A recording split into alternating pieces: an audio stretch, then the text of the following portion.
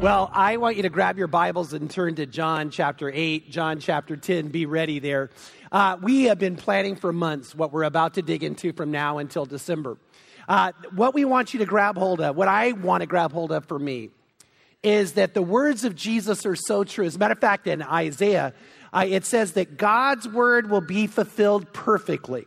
That means every prophecy would be perfectly fulfilled. Every promise of God is not just thrown out there. It's something that you and I are supposed to experience. And so when Jesus in John 10 said that there's a thief that comes to steal and kill and destroy, but I have come that you might have life and life abundantly. The great desire of the Lord is that you would have that abundant life. And we want to talk about how to have it. Jesus in John 8, verses 31 and 32 said, if you are my disciples, you will continue in my word, and you will know the truth, and the truth will set you free. Now, I want you to think about that, because what's sad today is that not only do we see people in bondage, are you ready for this? We see Christians in bondage. When Moses stood and said, let my people go, I want to tell you, I think the Lord right now is looking at many of us and saying, I want you to be set free. I want it to be real. I want it to be vibrant. I want your joy to be so powerful it overwhelms every circumstance and every possible life situation. And yet, what do we find? We find people literally in bondage to many things, to hurt, to addiction, to pain. And if you were with us last week, remember Paul said, we get addicted to self. He said, the very problem far too often is me. It's me when I look in the mirror. And he said, but I found this principle that when I want to do what's right, I find myself doing what's wrong. And then later on in Romans 7, what do you say? But there's an answer. Praise God. Thank God. The answer is found in Christ Jesus our Lord. And I want you to know what we're about to talk about really works. It really works. And we want you to experience it. But we can't have you miss this. That Jesus said there's a thief. There are people who are literally finding their lives robbed of what matters. Maybe it's you in some small way or a large way. But something criminal's going on. And we don't want to be taken into by that. Father, as we begin this series and we look at your promises today, I pray that more than ever, we would be the ones who live the abundant life. And that we're not, Lord, we're not ripped off. We're not finding something criminal happening in our lives. In Jesus' name, amen.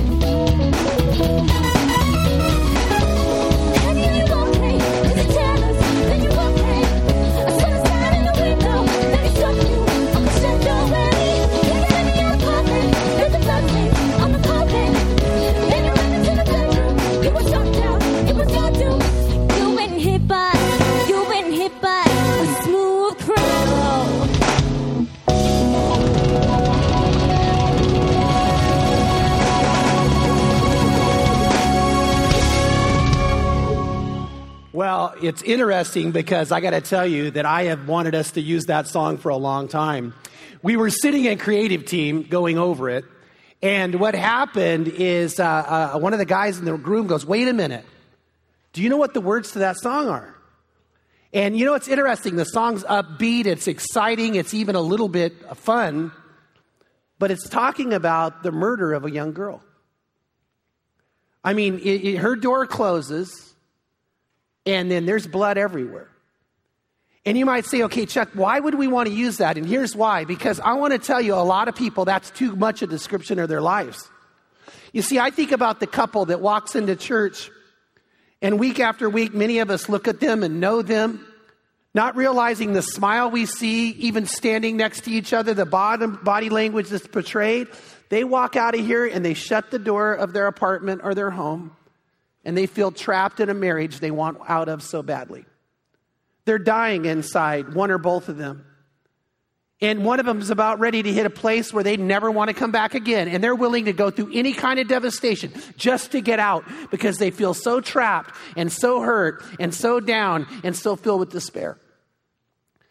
I think about a young girl that I knew for a long, long time who sat down, and all of a sudden she couldn't stand it anymore and she broke. And when the door shut on her house, the nightmare was too real. And she's crying and she's saying these words, "But it was my dad." What her dad inflicted on her and none of us knew.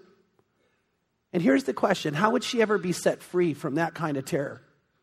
Because there is an answer. And hiding it and closing the door and not being willing to admit that there's something going on isn't the answer.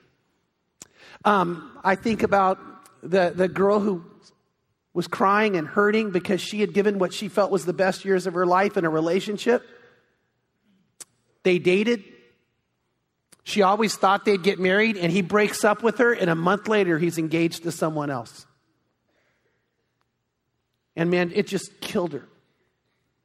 And she starts wondering about who she is. Or the number of people that are literally addicted to some kind of form of almost self-medication to numb themselves. So we see them and they smile and they try to hide. But when they shut the door and they begin to imbibe in those kinds of things, it leads to destruction of their body and their life. Or maybe it's the couple or a person that's so financially in debt, they can never live the life that God wanted them to live. And we talk about doing this or doing that, but they're in such bondage to something. They can never be set free of it. And this is anything but what Jesus wanted for us. When he said that I have come that you might have life and life abundantly, he really meant it. And I want to tell you, this is the key. If you don't get anything else out of today, these words are true because they give birth to truth in our life if we let him. Part of the truth is there's a thief that does kill and steal and destroy. But the bottom line is when we come to know Christ and we know everything that happens, he wants us to set us free. That's why the theme verse of all this is, if you continue in my word, John 8:31 and 32. If you continue in my word, you are disciples of mine. And you will know the truth, and the truth will set you free.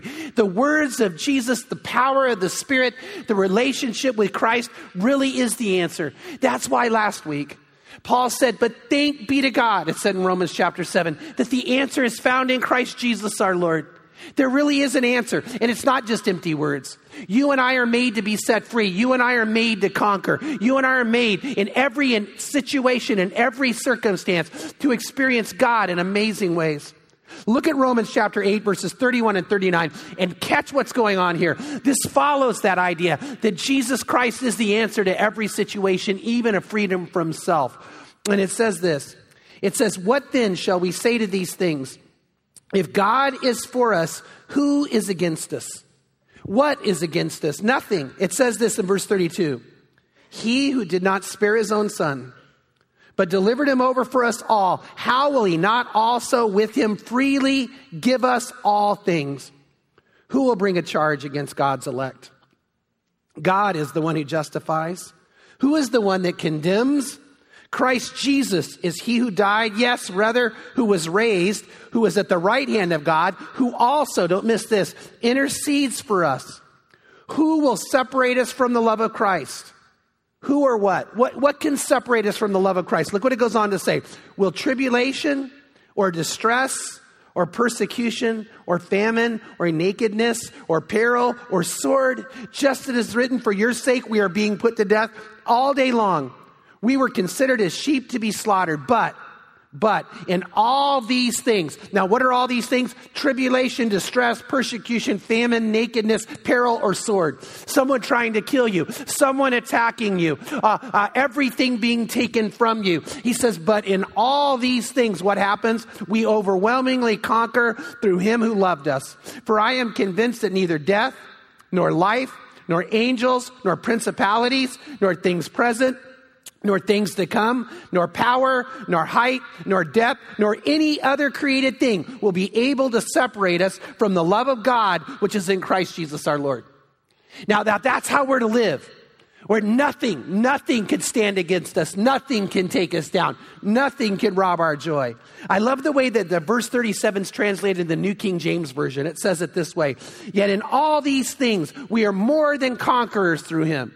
We don't just conquer, we're more than conquerors. We don't just find victory, we find ourselves overcoming in an amazing way. And that's who we need to be. And let me say it again, it works.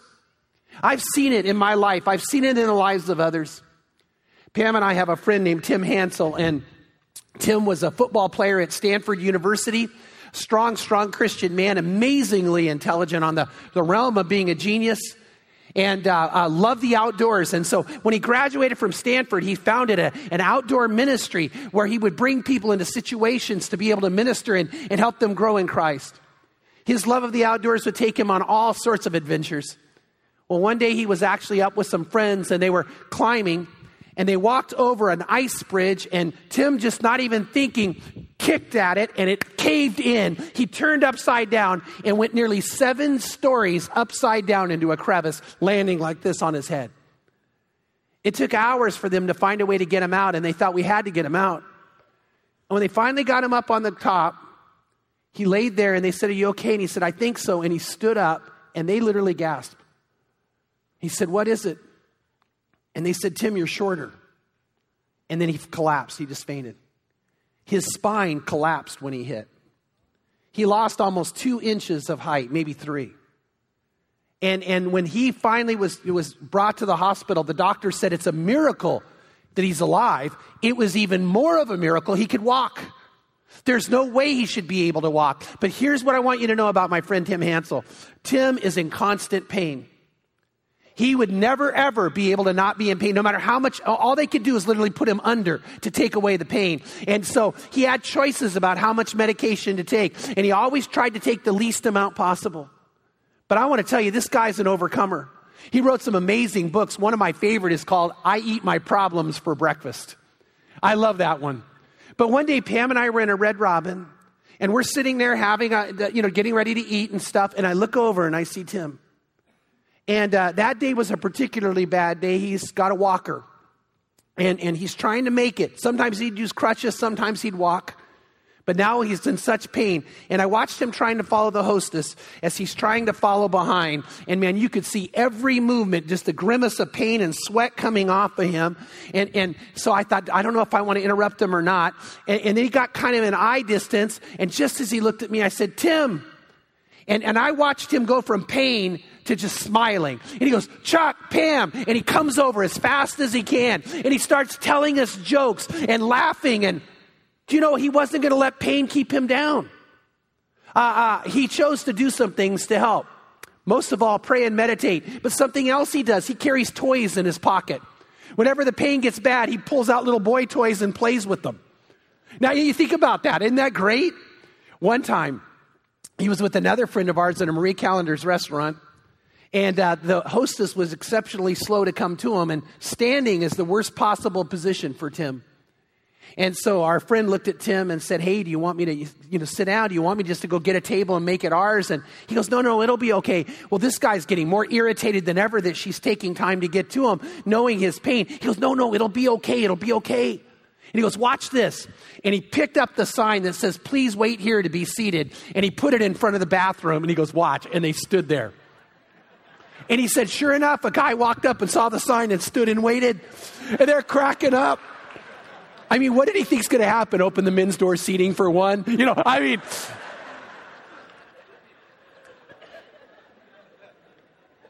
And it works. I mean, you might say, oh, okay, these are just nice words. Not to Tim Hansel. This is life and life abundantly. He won't be beaten down. And we see this over and over. I've listed it in your notes, but I'm going to go pretty quick. And if you can follow along, do it. But I want to go through some promise and what I would like to call power passages. And I want you to think about what's being said concerning the idea that you and I would die. Concerning death being imminent. Listen to what it says in 1 Corinthians 15:57. But thanks be to God who gives us the victory through our Lord Jesus Christ. So when the doctor looks you in the eye and says, I'm sorry, you've got 3 months to live, you go, oh, that is awesome. He's like, no, wait. No, I get to go to heaven. I mean, I don't want you to rush it. Please, this is the message. Don't rush it. But how bad is that? No more crying, no more sorrow, no more pain. You get to eat all you want and not gain weight. I mean, that's heaven. Now, why would you be sad about that? And you know what? I know that when we have someone pass away, I'm not taking away from the hurt, from having them ripped from our lives. But come on, if they're a believer and they're in heaven, do we really want them back? I mean, how cruel would that be? And Paul says, when I think about the idea that we might die, he says, what do I say? Thanks be to God. There was a man I heard speak one time. He was in prison. And what happened is he gave his life to Christ. And for some reason, that caused other prisoners to turn on him. And one night he's laying in his bunk and another prisoner somehow had gotten out of the cell. And he spoke through the opening that they would serve food through. And he says, one night we're going to come and we're going to kill you in your sleep. And he turned over and said, hey, man, don't threaten me with heaven. I mean, he goes, you think I want to be here in prison or in heaven? I'll take heaven. You know, and that's what it's like. And a lot of people go, oh, those are nice thoughts. No, this is real. This is real. There's a place we go to if we know Jesus Christ. And that's why he would say that. Concerning a fear that comes around because of someone else. I mean, I think a lot of us go, okay, if it's me, I can take it. But when it's someone else who's hurting, someone else who's in pain, someone else we care about, what happens in that situation? Paul was beside himself in concern for Titus. But what does he write in 2 Corinthians 2:14? But thanks be to God who always leads us in triumph in Christ and manifests through us the sweet aroma of the knowledge of him in every place. The context of that is caring for someone immeasurably. And yet God gives him a peace and a power and a knowledge that somehow, some way, this will turn out to something beautiful and incredible if he keeps trusting in Jesus. Concerning physical conditions. I talked about my friend Tim Hansel, but think about what the Apostle Paul said and how he lived. This is a key. He was set free from physical pain. There are some of you today who have lots and lots of reasons to be concerned because pain never seems to leave your body. But God wants you to be free from that governing you. And it can be. Listen to what Paul said in 2 Corinthians 12:9-10. And he, God, has said to me, my grace is sufficient for you. For power is perfected in weakness. Most gladly, therefore, Paul says, I would rather boast about my weaknesses so that the power of Christ may dwell in me. Therefore, I am well content with weakness, with insults, with distress, with persecution, with difficulties, for Christ's sake. For when I am weak, I am strong. He said, I found that in the worst physical condition I could be in, I can never have more joy and victory. Why? Jesus does something to transform it. I met another guy who I just think is incredible, and I think this is kind of interesting. He was born without hands. I mean, right where your wrists are, there's nothing there. He's just got two stumps. He was born that way. And you know what? When he was a little kid, he wouldn't let that stop him. When he got older, he gave his life to Christ, wouldn't let it stop him. And he thought, you know what I want to do? I want to play football. But he thought, you ready for this? I don't want to just play football. I want to be a receiver. You go, but you don't have any hands. He was an incredible receiver. I mean, he found a way. And man, he could block and hit and he could catch the ball somehow. He just wouldn't quit. And then he thought, you know what else I want to do? I love animals. And so I want to become a horseback rider. Now I want you to think about that. No hands and ride horses. But not just ride. He wanted to compete. Well, in the midst of that, he found his calling and he ended up moving to Montana and had a huge horse ranch and bred horses and competed and trained people. This no hands man trained people to ride like nobody else. One day he was telling me that he was in a feed store and he walked up to look at the oats for the horses. And whenever he went around, he always walked around like this, not because he was embarrassed, He just didn't want to make other people feel uncomfortable. So if he put his stubs in his pockets, he was okay.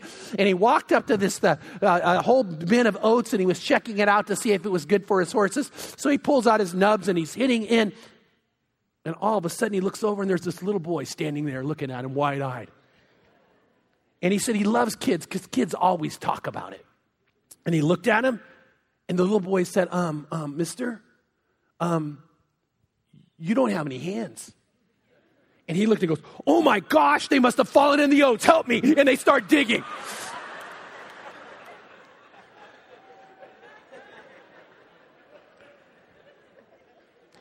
He overwhelmingly conquers. He's found the abundance of life. And we can do that. It works. It works. Concerning financial situations. You know, some of you today who are here are doing pretty well financially. Others of you are not. Let me ask you, what does Jesus do in those situations if you trust him? Paul knew what it was like to be rich and have everything, and he knew what it was like to have nothing. And coming out of a time where people actually had to give to him so he could make it. Listen to what he says, Philippians 4:10-13. But I rejoiced in the Lord greatly that now at last you revived your concern for me. Indeed, you were concerned before, but you lacked opportunity. And not that I speak from want. For I have learned to be content in whatever situation and circumstances I am. He said, I just have learned. I've learned a secret. And the secret's found in Christ. And in verse 12, he says, I know how to get along with humble means. And I know how to live in prosperity. In any and every circumstance, I have learned the secret of being filled and going hungry, both of having abundance and suffering need. I can do all things through Christ who strengthens me. Did you hear when he wrote those words? When the finances were horrible and there's nothing, he can't make it without people giving to him. And he said, guess what? But I've learned contentment and I can do all things through Christ who strengthens me. In other words, we're not at the mercy of the economy. We're in the hands and we have mercy from God, and that's all that matters. And that's what takes us through. What about the devil himself? What if your enemy is Satan is targeting you specifically? 1 John 4:4 says, you are from God, little children, and overcome them, because greater is he is in you than he was in the world.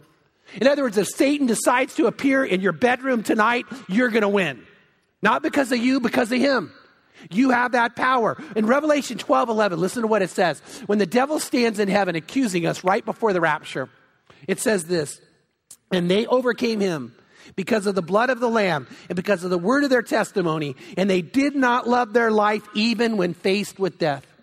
Now notice the three keys that he brings victory over the devil. He says, number one, being under the blood of the Lamb.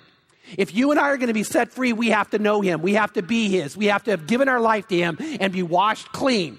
By the way, when you're under the blood of the Lamb, and many of you already know this, but make sure we all know it, that Jesus died on the cross to cleanse us of our sins. The times we've been monstrous, the times we've been mean, the times we have been selfish and cruel and hurt others. He died to forgive us and wash us clean of that. But he also, are you ready for this? He also died to heal us from our afflictions. The time people have been that way towards you. And we don't want to walk around carrying that baggage when the blood of Christ has been put upon us to cleanse us and set us free. And in Christ, you become a new creation. You're not that person anymore. Talking with the girl I told you about whose father had harmed her horribly. She didn't have to take that into her marriage. Why? Because Jesus Christ set her free. She didn't have to let that guard her life and guide her life because Jesus Christ set her free. And here's the thing, don't miss this.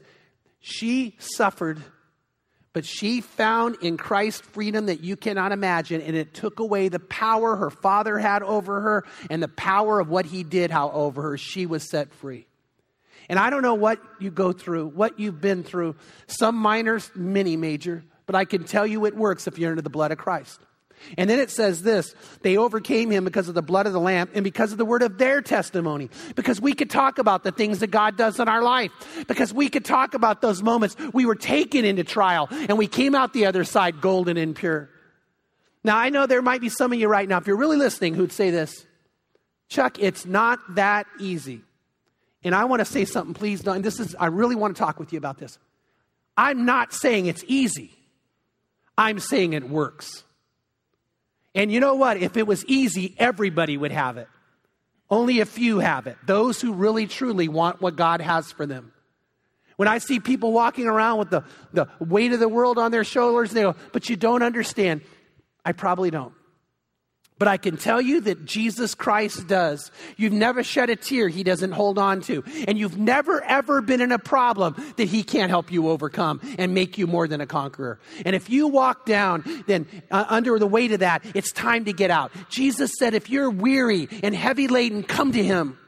And he'll take that off of you. He'll set you free from that burden. And he'll begin to guide you in the life he has for you. Is it easy? No. But does it work? Yes. And maybe it's better when it's not easy. Maybe it's better when you've had those moments of pain and you've had that time where you couldn't find a way. And God took you through it and you conquered. You know what we call people like that? We call them heroes.